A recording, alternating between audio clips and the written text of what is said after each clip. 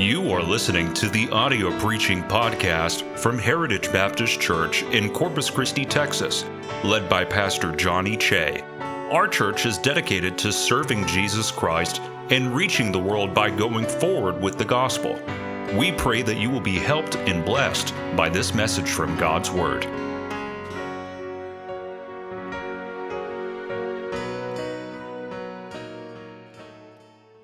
You know, this world is crazy. If I'm not going to get an amen there, I'm not going to get an amen anywhere else. So you're depressing me. And unless anyone wants to say, no, I think the world's going pretty well right now. Anyone? We'll start over here. Come over here. Come over here. Just in case I missed anybody. I'll put on my glasses even too. This world is crazy. You know why? Because the world does this one day and then it does this the next. And then it says, this is what you need to do. And we're like, okay. And then as soon as we do that, no. That's so yesterday. They do that with clothes. They do that with music. They do that with food. They do that with business models. They do that with masks. They do that with money. I mean, just invest here. Invest here. No, who invests there? Only weirdos invest there. I find comfort in things that just stay the same. Don't you? I'm all for change. I think change is necessary every now and then as long as we're going in the right direction. I don't like doing the whole go this way and then that way, this way, that way, zigzag, everything. I mean, let's go forward. But there are some things that just stay the same. Cereal will always taste better at night. Take heart in that, sir. That though the stars fall, cereal will taste better at night. Always. Thank you. Some things never change. The Cowboys are still terrible. I'm from Chicago, okay? I can say that. Do you know why I love Texas? Do you know why I love Texas? Because if it wasn't for you, Chicago would be last in everything. Thank you, Texas. I salute.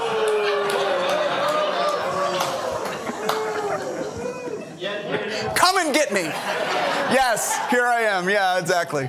I'm waiting for the day where I will be in Texas longer than I've been in Illinois. That's what I'm waiting for. It has not happened yet. So I want to read to you from Hebrews chapter 13. Let's go ahead and turn there. Hebrews chapter 13. This is a special passage of Scripture to me because this is the passage of Scripture that I preached from the night that you all voted for me to be your pastor. I'm not putting it up for a vote again because I'm afraid of what will happen. But Hebrews chapter 13, we're going to start in verse 7. I will read the odds. I want you to read the one even verse, okay? Make sure that everybody can see the Scriptures. We want you to be able to see it. It's so important, so powerful to be able to see God's Word. I'll begin in verse 7. You join me on verse 8. And then I'll read verse 9 to end. Remember them which have the rule over you, who have spoken unto you the word of God. That's very important right there. That little, what's the word I'm looking for? It's not prerequisite. That qualification. That qualification. Remember that. Who have spoken unto you the word of God, whose faith follow, considering the end of their conversation. Now that word is not just talking about speaking back and forth. It's not just talking about a dialogue. It's talking about their life. Consider the end of their life. Now let's read verse 8 all together. Jesus Christ the same yesterday and today and forever. Now when you read Scripture, sometimes you'll read a verse. It's like, it's a great verse, but what is it doing right there? We're talking about follow the faith of these people and remember the words of these people, people who have spoken unto you the word of God. Jesus Christ the same yesterday, today, and forever. I can get into ancient literature as how English literature today, when we're really wanting to make a solid point, we have a linear argument, okay? And point 1 is this, and that leads to point 2, and that leads to point 3. And because of 1, 2, and 3, this is the main point that I want to make. And you follow me along, 1, 2, 3, punch, right? That is linear English literature and argument. Biblical and ancient literature, what they did is they put the main point in the middle of something. So I'm going to put 1 and 2 here, put the main point in the middle of what you're reading, and then conclude with 3 and 4. Now, it's different to us, but they would have thought that our linear reasoning was different to them.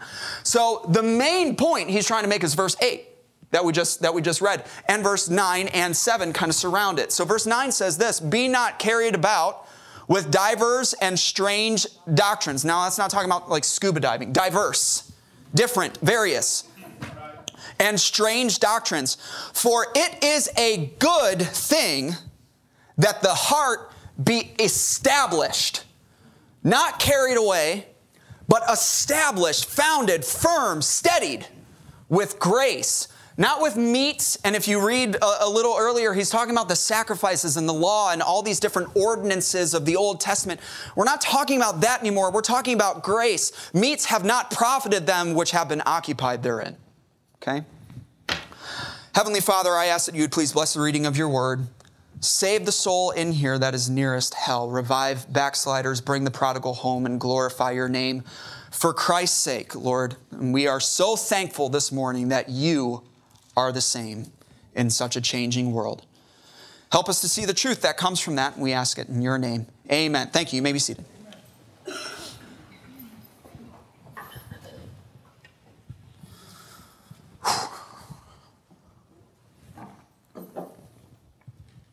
Why is the story of Adam and Eve in the Bible? Now, don't answer, but I just want you to think about it. Why is the story of Noah and the ark in the Bible? There's a lot of things that happened in history.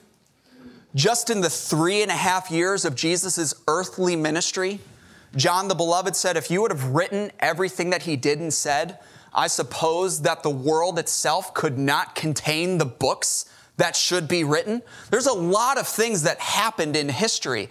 Why is Adam and Eve's story in there? Why is Noah and the ark's story in there? Why is Moses and the burning bush in there? Why is David and Goliath in there? Why is Joshua and Jericho in there? Why is Rahab in there? Why is that story in there and not other stories? Why is Elijah at the brook Cherith in there? Why is Haggai's sermons in there? Just a short book, 2 chapters. Why was it so important to put that in? Why is the feeding of the 5,000 in Scripture? This is a big one. And just to give you a hint, kind of a spoiler alert later, it's going to come back. Why is Saul's conversion story in the Bible? That one is very important. But why is that story in the Bible? Why is John's vision on Patmos that leads to the book of Revelation, why is that in Scripture? Now, I can name so many more stories, and I plan to throughout the message. But go ahead and think of your favorite Bible story. Or take the next 10 seconds and think of as many Bible stories as you can. Just rattle them off. But when you do, I want you to ask yourself, why is that story in the Bible? Now, I think we can make the argument that each of those stories is in there to serve its own specific yet different purpose. And I think we'd be correct. I'm not trying to trick you. Would we be correct in saying that each story is in there to serve a purpose and its own different purpose? The story of Rahab teaches a different lesson than the story of Joshua and Jericho. So I think we would be fine. We would be correct in saying that each story is in there to serve its own separate purpose. But this morning, I want to make the argument that each story that you just thought of, that I just named, and so many more that we can rattle off, and even not stories, just books of the Bible that are not stories but are maybe just reporting doctrine. Each of those things is in there to serve one purpose. One same purpose. And to say that would not be negating that they're also in there to serve their own separate purposes. What I want to point out is the one main purpose. And there are several verses in the Bible that I can think of that connect every single Bible story to one purpose. And of the several verses that I can think of, the one that makes the clearest connection, the one that can take Genesis to Revelation and say, this is what the Bible is for. The one verse that I think makes that connection the clearest is Hebrews chapter 13, verse 8. Jesus Christ, the same yesterday and today and forever.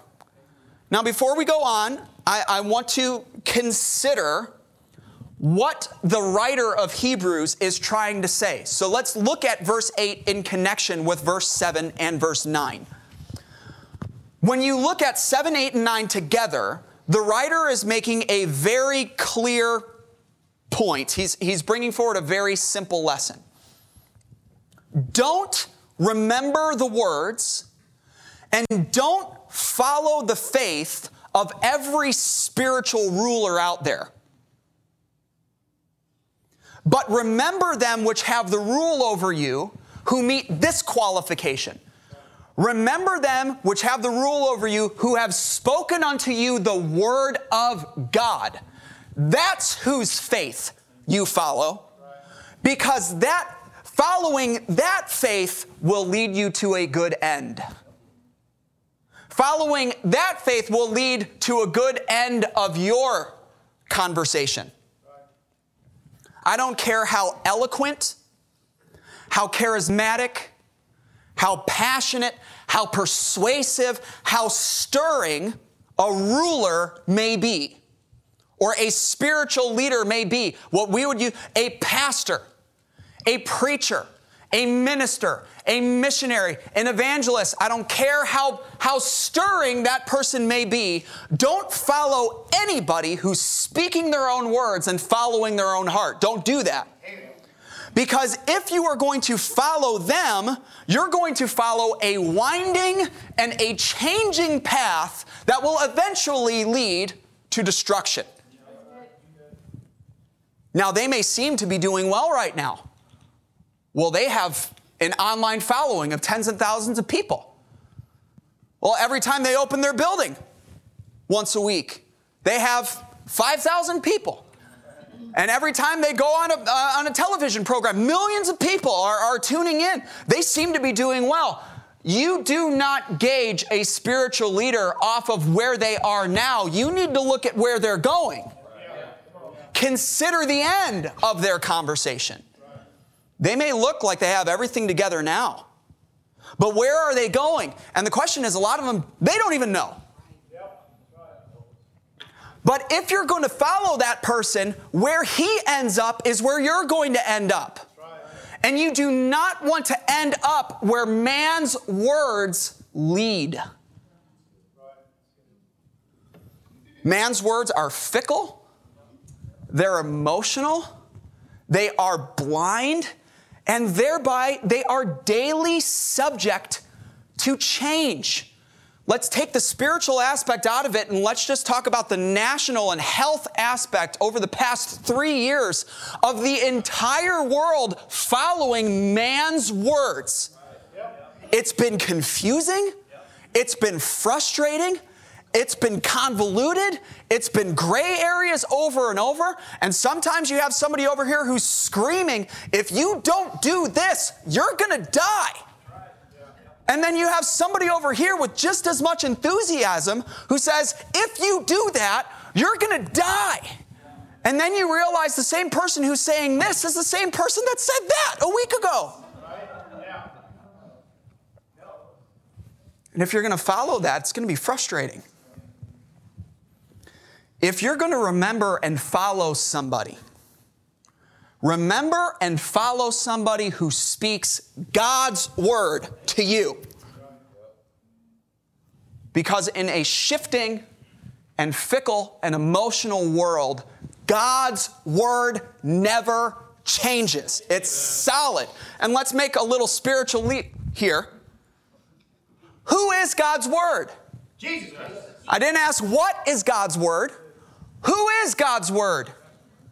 In the beginning was the Word, and the Word was with God, and the Word was God. I love this in verse 2. The same was in the beginning with God, and the Word became flesh and dwelt among us. Who is God's Word? Jesus Christ. The world is like an ocean whose waves are up one day and down the next. And you're born in it. You have no choice. You are in the waves. And if you are going to survive the storm, when you're drowning, what are you grabbing onto? Something else that is just as subject to the waves as you are? Or are you going to try to find something that's solid? If you are going to survive the tempest, if you are going to rise above this world, you have to grab onto something that is the same. And Jesus Christ is the same yesterday and today and forever. Don't grab on to divers and strange doctrines. If you do that, you're just going to be carried away. You're going to be carried away with every single up and down and ebb and flow. Grab onto Jesus Christ, for it is a good thing that your heart be established with grace. Here's all he's saying. Even though this world always changes, and even though you have a tendency to change along with it, it is not built into our nature to go against the grain. It's not. As much as we like to say, we're Americans and we stand up, and when nobody else will stand up, we'll stand up. And beyond being American, we're Texans. We have been shown over the past 3 years, when the majority is walking this way, we walk. Even though this world always changes, and even though your heart is prone to change with it, you can live an established life. You can live a solid life by following somebody who's following Jesus. I hope the day I stop following Jesus is the day you stop following me. Don't you dare follow me just because I'm the pastor. You follow me as I follow Christ. If I don't follow Christ, Brother John, you better get me out of here. You can live an established life by following somebody who's following Christ, because Jesus never changes. Jesus is who he has always been. Who he was yesterday is who he is today. And who he is today is not just who he'll be tomorrow, it's who he will be forever. And that truth is the truth that connects every verse in Scripture to one purpose. It is that truth that will provide you with the key to understanding the one purpose that every Bible story and passage and verse is given to serve. So now for the next part of my message, I want to just focus in. I want to eat some ice cream, some spiritual biblical ice cream. And I want to focus in on that truth that Jesus is the same. At the end of the message, I will show you how this incredible truth connects every verse of Scripture to that one purpose. I'll give you the one purpose. Think about this with me. If Jesus was subject to change, then we could have no confidence that what he did in Scripture is what he'd do for us.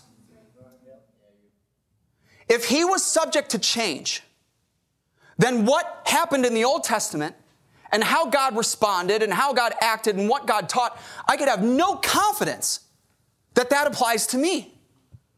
But if he is the same, if Jesus is still the same God that we read about in the Bible, then don't you understand that whatever those people in those Bible stories found in him, you can find in him too. Because he's the same today as he was then. And if he is still the same person, then whatever he did for them, he can do for you. Because he's still the same today as he was yesterday. Now, I know you're tired, but doesn't that excite you just a little bit? Then tell your face.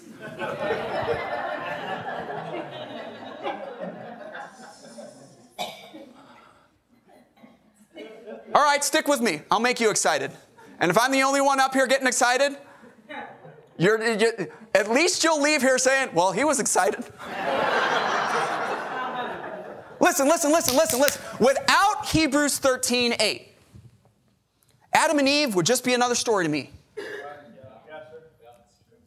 But with Hebrews 13:8, the story of Adam and Eve teaches me that as God desired to daily walk and talk with Adam and Eve, he wants to do that with me. He daily desires deeply to walk and talk with me because he's the same. I don't care how much time has gone on. Time doesn't change him. So, okay, all right, now we're going to get you engaged because some of you still look like you're asleep.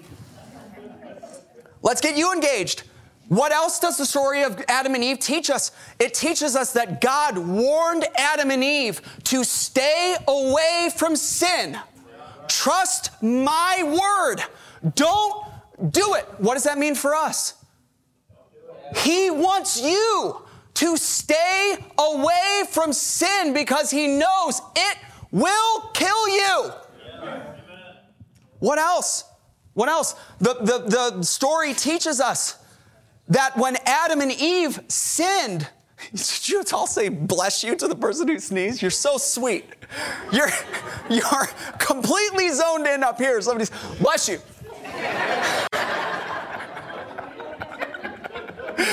Oh man, you guys are incredible. Okay. What else does it teach us? When Adam and Eve sinned, there was punishment.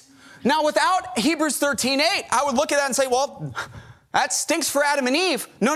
Hebrews 13:8 is in there, which teaches us what? When we sin, God will punish you.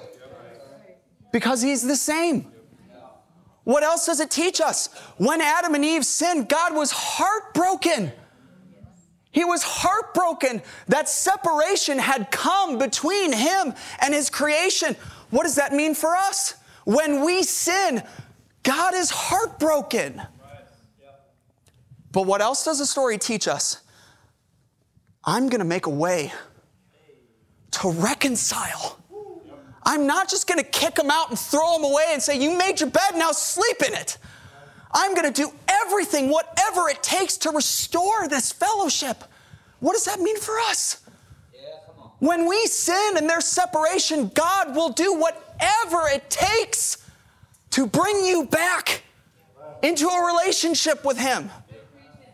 Hebrews 13:8 takes every Bible story and puts it in your lap and says, what are you going to do about it? Let's go on. Without Hebrews 13:8, the story of the Tower of Babel is just a story. An interesting story. A bunch of people come together. They want to build a tower. But then what does the story teach us? The story teaches us that God was watching. And that God wasn't just watching, he was interested. And that God wasn't just interested, he got involved with the decisions of people. What does that teach you and me? God is watching you. And he's not just watching you, he's interested in you. And he's not just interested, he's not indifferent. He will get involved in your life. He will restrict you when where you're going is going to hurt you. And he will constrict you. I don't know if that's a word. You know what I mean. You know what I mean. When you're not doing what you're supposed to do, he's going to get involved in your life. Don't you see how it gives you the key that when you read, why is the story in there? Why is Moses' calling at the burning bush in there? Well, you need to understand why was Moses at the burning bush to begin with? because God had called him to do something. God had called him to deliver the Israelites, and he tried to do it in his own power, and he tried to do it in his own timing. And so he murders an Egyptian, and he has to run into the desert for 40 years. It's a long time. How many of you are 40 in here and willing to admit it? Brother John, your entire life thinking, God's done with me. He had a purpose. I messed it up. But then the burning bush happens. And God tells Moses, there's still work to be done. What does that teach you and me?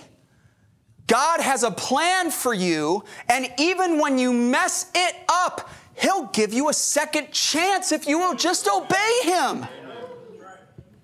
Why is Moses' rod becoming a serpent in there? Is it necessary? Yes, it's necessary. Because it teaches me the little, minute, small things that I have in my possession can do great things if I just let God take control over it. I can't do much with my family. I can't do much with my mind. I can't do much with my talents. I can't do much with all that.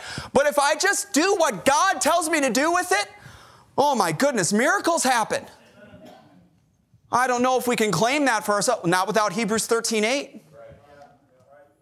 But with it, sure we can. Why is Joshua walking around Jericho in there? Well, you have to put yourself in his position. Joshua is a soldier, a good soldier. Usually when people came into contact with the angel of the Lord, they immediately fall on their face and say, please don't kill me. Joshua pulls out his sword and says, hey, buddy, whose side are you on? Now, as soon as the person says, I'm not on anybody's side. I'm here to rule. Oh, okay, all right, hang on. Do you realize Joshua's tactics are still being used today in military? Joshua is a soldier. Can you imagine how he feels when God says, here's what you're going to do. Put your swords away. Don't talk. Don't speak. And tomorrow you're going to walk around the city once and go back home. And then again. And then again. And then again. And then again. And on the seventh day, swords? No. Spears? No. Bow and arrow? No. Walk around 6 times. A lot. Walk around a lot. There's a lot going on in here, guys. You got to give me a break. And then blow trumpets and scream. How do you think a soldier feels? So why is that in there? Because it teaches me. It teaches me every now and then God is going to tell me to do something that just sounds absolutely ridiculous. But I need to be quiet and obey. And it teaches me that my victories do not come from dominance over my enemies. It comes from obedience to my commander. We could go on for so long. Why is Esther in there? Do you realize in the entire book of Esther, there's not one mention of God? His name is not in there once. And yet, when you see how everything works, all the coincidences in that story, there are no coincidences. There's only God. The same God that you serve is the same God of Esther. What does that teach me? Even when I can't see him, he's always working in the background. And you are here, and I am here at such a time as this to be a part of that work, not a hindrance to it. And if you want to sit out, fine, he'll use somebody else. But have you ever thought maybe he has you here at this time and in this place to make a difference? Why is Nehemiah in there? What a great leader, right? When you read it, you can't read Nehemiah without saying, my goodness, what a leader. Look at what he did. He builds the wall that hasn't been built in decades, and he does it in just a little over 50 days. Constantly enemy attacking, constantly people complaining, constantly people trying to join with the enemy, and he just goes and goes and goes and goes. Well, good for Nehemiah. Yeah, I would say that if Hebrews 13:8 wasn't in there, but Hebrews 13:8 is in there. Well, so what does it teach me? What is there? Do you realize Nehemiah was a cupbearer? Yeah, right. That's all he was. He didn't come from some regal family. He didn't have this great education. He was the guy that drank the king's drink to make sure it wasn't poisoned. Yeah. What does that teach me? Well, if God is the same as he was in Nehemiah, that tells me he doesn't need this high and lofty positioned person. He just needs somebody who is available and somebody who will pray and somebody who will say, God, there is a need and I'm going to fill it if you will use me. I'm losing my voice. But do you see it? Do you see it? Why is Psalm 23 in there? Because just as David had a shepherd in the Lord, he's mine. He's my shepherd. And he protects me and he provides for me and he gives peace to me. Why is David and Goliath in there? Oh, good for David. No, it is to show me that I can find victory over impossible odds by standing on God's word and doing something for his cause. Why is the Song of Solomon in there? I wondered that for a long time.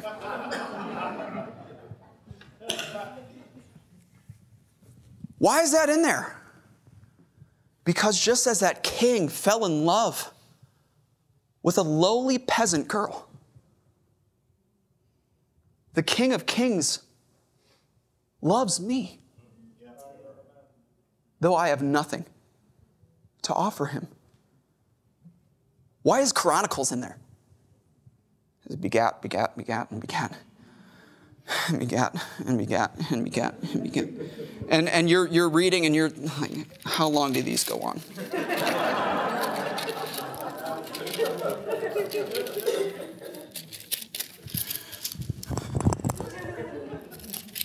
Yeah, okay. I'm just going to do it. I'm just going to push through. Hard word begat hard word, and hard word begat hard word, and hard word begat. Dodo? Who names their kid Dodo?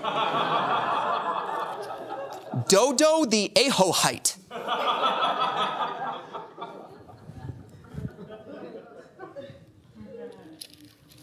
Why is that in there? What Hebrews chapter 13 verse 8 tells me is that just as God knew the names of all those people, and he was interested in their families, and he was interested in their lineages, he knows my name, and he has a record of my life, whether I live for him or against him. Why is the story of Asahel in there? Asahel was of light of foot as a wild roe. The kid could run. Chariots of fire type stuff. And so the day came where an enemy king is running from him, and Asahel thinks, I'm the fastest person, I'm going to run after him. And he ends up dying because of it. What does that teach me? Every now and then God is going to give me the ability to do something. Just because I have the ability to do it doesn't mean I have the responsibility to do it. I need to follow his will, not my skill. Why is Elijah at the brook? Because he can and will provide for me as long as I obey him. It's the same Jesus who said, seek ye first the kingdom of God and his righteousness, and all these things will be added unto you. The same Jesus that we serve. Why is David and Bathsheba in there? God will punish my sin, but he will also hear my prayer of confession and use even the worst part of my life to bring about something good. Why is Rahab in there? A sinner of sinners that woman was. And yet she believed. And it led to her being an ancestor of Jesus Christ. A Gentile. What does that teach me? Well, good for Rahab? No. That God can give people with a horrible past an incredible future. Because we have the same God. Why is the feeding of the 5,000 in there? That all started with the boy and his lunch. All you have is all he needs. He doesn't need much. He just needs what you have. And he can use what is in your hands will always lead to deficiency. You give what you have in your hands to him, it leads to great sufficiency. Why is Lazarus in there? Well, his friends start crying and Jesus wept with them. You know what that tells me? When I'm sad, he's sad. But all it takes is a word from Jesus to rise again what is dead in my life. Why is Jairus and his daughter in there? While Jesus tarried, the daughter died. You know what that teaches me? Every now and then, God is not going to work on my timetable. But the greatest miracles that he ever performs is when I think all hope is gone. And he says, watch this. Fear not, only believe. That's the same God. It's the same God. Why is the woman at the well there? Another sinner of sinners who comes up and talks to Jesus. It just starts with a conversation. It leads to a conversion, and then it ends with a congregation. What does that teach me? It teaches me I don't have to be a Bible scholar. I don't have to have the cleanest past. I don't have to be this great preacher. I don't have to be a long-time Christian. I just have to tell people, come and see the Christ. Amen. And God can use it. Yep. Why is the maniac of Gadara in there? A man who had legions of devils over him, where everybody feared him. Why is that in there? Because it tells me it does not matter how much of a grip Satan has on your life. You bow at the feet of Jesus and he's got to leave you alone. Amen. Why is Saul's conversion in there? I told you this one was important. Why is Saul's conversion in there? You want Saul's reasoning? Here's his reasoning. For this cause I obtained mercy, that in me first Jesus Christ might show forth all long suffering for a pattern to them who will hereafter believe. Why is Saul's conversion in there? Because God wants to show you, if I can forgive him, if I can have mercy on the chiefest of sinners, don't think for 1 second I won't have mercy on you. Don't think for 1 second I won't forgive you. Don't think for 1 second I will not use you. If Jesus was willing and able to save a man like Saul, he's willing and able to save somebody like you. No matter what you've done. Because he is the same today as he was back then. Time doesn't change him. And society doesn't change him. And man's words don't change him. And man's will doesn't change him. Not even our failings change him. Man's ways don't change him. All of hell's arsenals don't change him. The tallest mountains could fall on Jesus Christ and he would remain unchanged. Every star could be shot at him and he would remain unmoved. Yesterday, today, forever, Jesus is the same. All may change, but Jesus never. Without Hebrews 13:8, one would be tempted to make the argument that the Bible is nothing more than a book filled with interesting stories to educate people and entertain people. With Hebrews 13:8, the Bible can never be dismissed. It can never be locked in the past. It places every word of Scripture square into your lap, and it demands you to believe the holy God that was holy back then is still holy today and will be holy forever. As God could not tolerate sin yesterday, he does not tolerate sin today. Don't buy into this lie that God is just okay with your sin now. We live under grace and he understands. Hashtag he gets us. That will work just as well as New Coke. Do you remember New Coke? Coca-Cola had their recipe. No, it was way before I was born. I was born in 1991. So why are we here? Who is this child? That's whose faith we're following. Yikes. Okay, just calm down. Remember New Coke? Didn't work. Did it? Didn't work. And you know what these churches are coming out? New Jesus. Not going to work. We have the original recipe. Just leave it alone. This idea that he is not holy anymore. He is still holy. And he is holy enough to send a sinner to hell. Oh, it got quiet. He's holy enough to send a sinner to hell, and he'd be right to do it. Because the righteous God we read about in here is still righteous today, and he will be righteous forever. He's never made a mistake. He has never made a misjudgment. He has never enacted a punishment that was not deserved. And we deserve hell. The wages of sin is death. Hebrews 13:8 takes the crosshairs of God's judgment off of the sinners in Scripture and puts them on you and me. Because the same God that was back then and punished sin back then must punish sin today. They deserved death back then. We deserve death today because He is the same yesterday, today, and forever. But here's good news.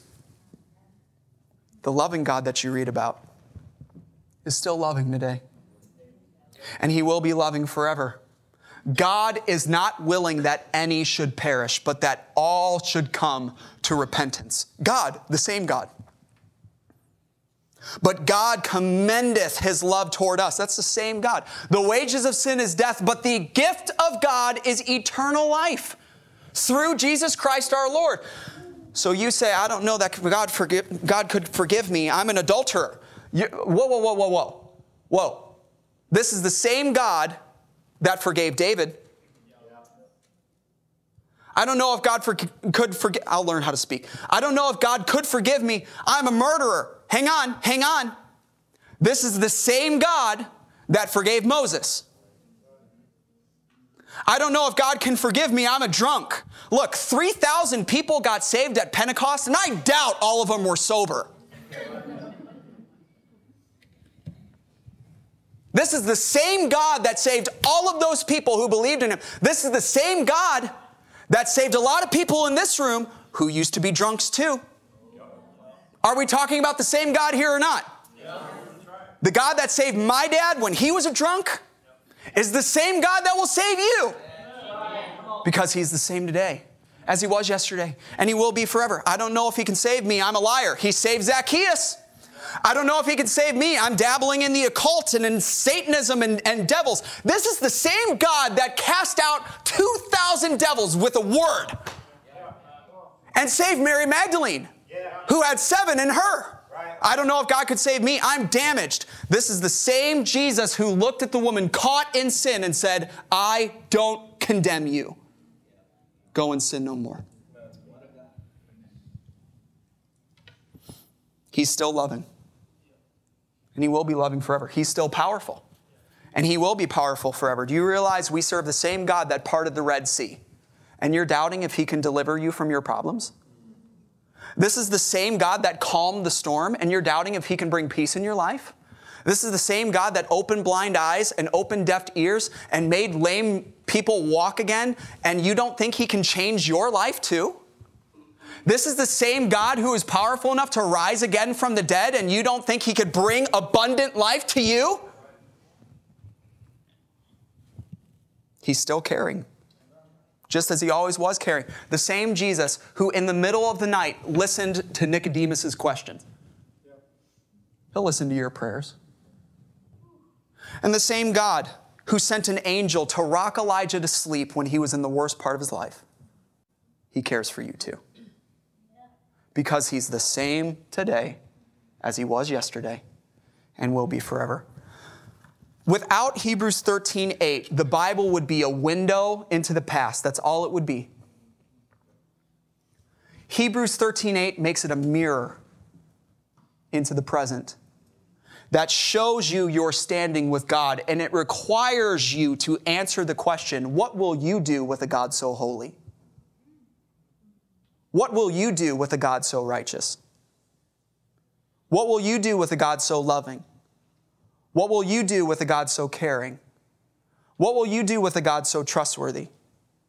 What will you do with Him? Without Hebrews 13:8, this book is a book that tells us about a bunch of dead people. Hebrews 13:8 makes this a book that tells us about a living Savior who will never change. And it thereby connects every single verse to one specific purpose. And the purpose is to tell you this. The purpose is to confront you with this message. Every Bible verse is there to confront you with this message. You must believe. that the God who was holy back then is still holy today and holy enough to hold you accountable for your sins. You must believe that the God who was so righteous yesterday is still righteous today and would be righteous in sending you to hell because you are the one who has chosen to sin against him. You must believe that the God who was so loving back then is still loving today, and he's loving enough to be willing to save you if you will believe and trust in him. And you must believe that the God who was so powerful back then is still powerful enough today to be able to save you if you will believe and trust in him. You must believe that the God who was so caring back then is still caring today and caring enough to keep his promises to you. And he's caring enough to lead you when you don't know what to do, and hear your prayer when you call, and rescue you when you fall down, and cleanse you when you confess, and use you when you submit. You must believe it, because look at all he's done. And he hasn't changed.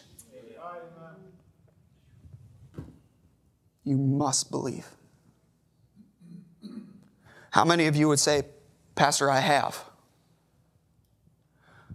believed. I know I'm going to heaven when I die for a Bible reason. Because I've asked Jesus to be my Savior. I believe in the gospel, that he died and he was buried and he rose again for me.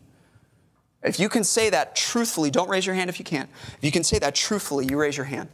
I have believed. Don't raise your hand if you can't. God bless you. You can put your hands down. I didn't see anybody who couldn't. But if you could not raise your hand, you must, listen, I'm not done, hang on, yet. You must anchor your everything on Jesus Christ. Your family, your soul, your spirit, your life, your job, your car, your kids.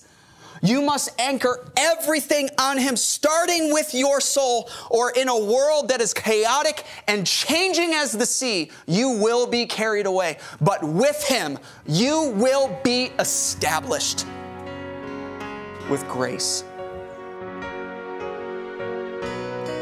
Thank you for listening to our audio preaching podcast. For more information about our ministries, or if you would like to get in contact with us, please visit our website at heritagebaptistcctx.org. May God bless you as you go forward with the gospel this week.